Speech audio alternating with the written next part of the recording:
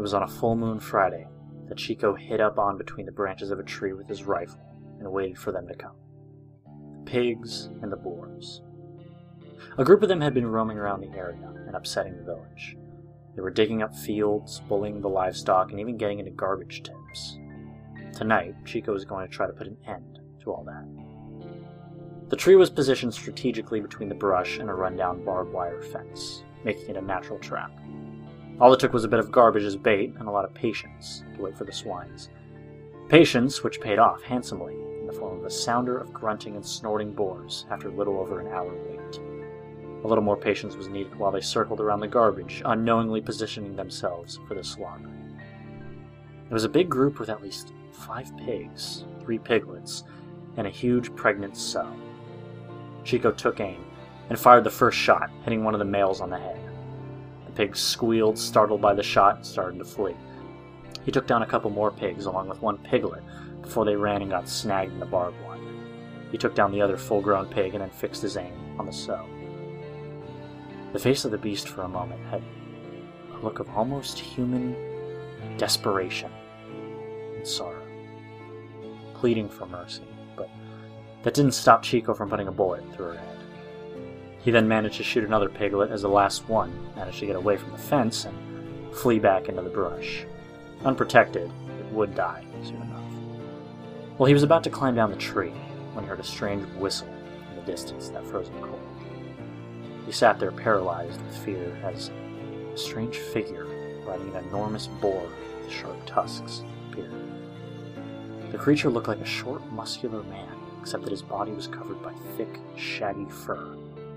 His face was even more beastly looking, with a thick brow and 2 tusks coming up from his lower jaw. He heard stories about this creature from his childhood, but he never believed it more than a folktale. This was the Kaipora. The Kaipora unmounted and sniffed the air, like a beast sniffing out its prey. It sniffed a couple more times and then took out a huge machete from the makeshift saddle he had on the boar, but instead of heading to the tree, it walked over to the slaughtered pigs. It raised its machete and with a primal scream brought it down inches away from one of the dead piglet's head. The piglet jumped up, squealed, and ran back to the brush. It raised its blade again, and with another scream did the same to the other piglet. He hit harder and screamed louder for the full-grown boars, and possibly bringing them back to life with his machete. Finally, there was only the sow left. With a jump and a deafening roar, he planted the blade beside the sow's head, but she did not get up. Again, he brought the blade down with a scream, this time harder, to no avail. Enraged, it bellowed and brought the blade down so hard that it shattered into 2 pieces. This time, the sow got up and with a thankful squeal, ran back to the brush to join the others.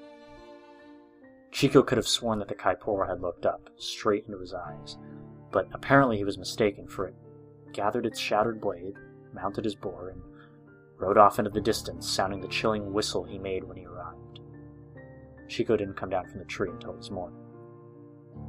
A few days later, Chico, still shaken up, was working on his general store, when a strange little man showed up. He was a bald caboclo, short, but apparently very strong. He had a wide mouth and eyes that could have been best described as animal-like. Chico was unnerved at how much this man reminded him of Kaipora, were it not been for the fact that he was bald and human. "Give me 2 of those tobacco rolls," he said with a raspy voice that almost sounded like a low growl.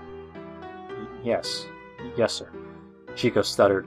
He grabbed the rolls, placed them on the counter, and asked, "Will there be anything else?" A menacing grimace came across the man's face. His eyes burned with malevolence. "As a matter of fact, yes," he said, and dropped something on the counter with a loud clanking that made Chico jump. Chico looked down and saw a shattered machete. "Some jackass made me break mine. I'll be needing a new one." The man snarled as he walked over to the machetes and picked up the most expensive one. "How much do I owe you?" "Nothing!" Chico almost screamed. "It's on the house." The strange man grunted. "Good answer." He grabbed the tobacco rolls and started walking towards the door. But before he left, he turned to Chico and said, "But you let that good-for-nothing jackass know that if he ever makes me break another one of these, I'm gonna climb up that tree and tear him apart limb by limb. You understand? Chico understood well. He sold what he could and left behind what he couldn't and moved to the bigger city, and never picked up another gun as long as he lived.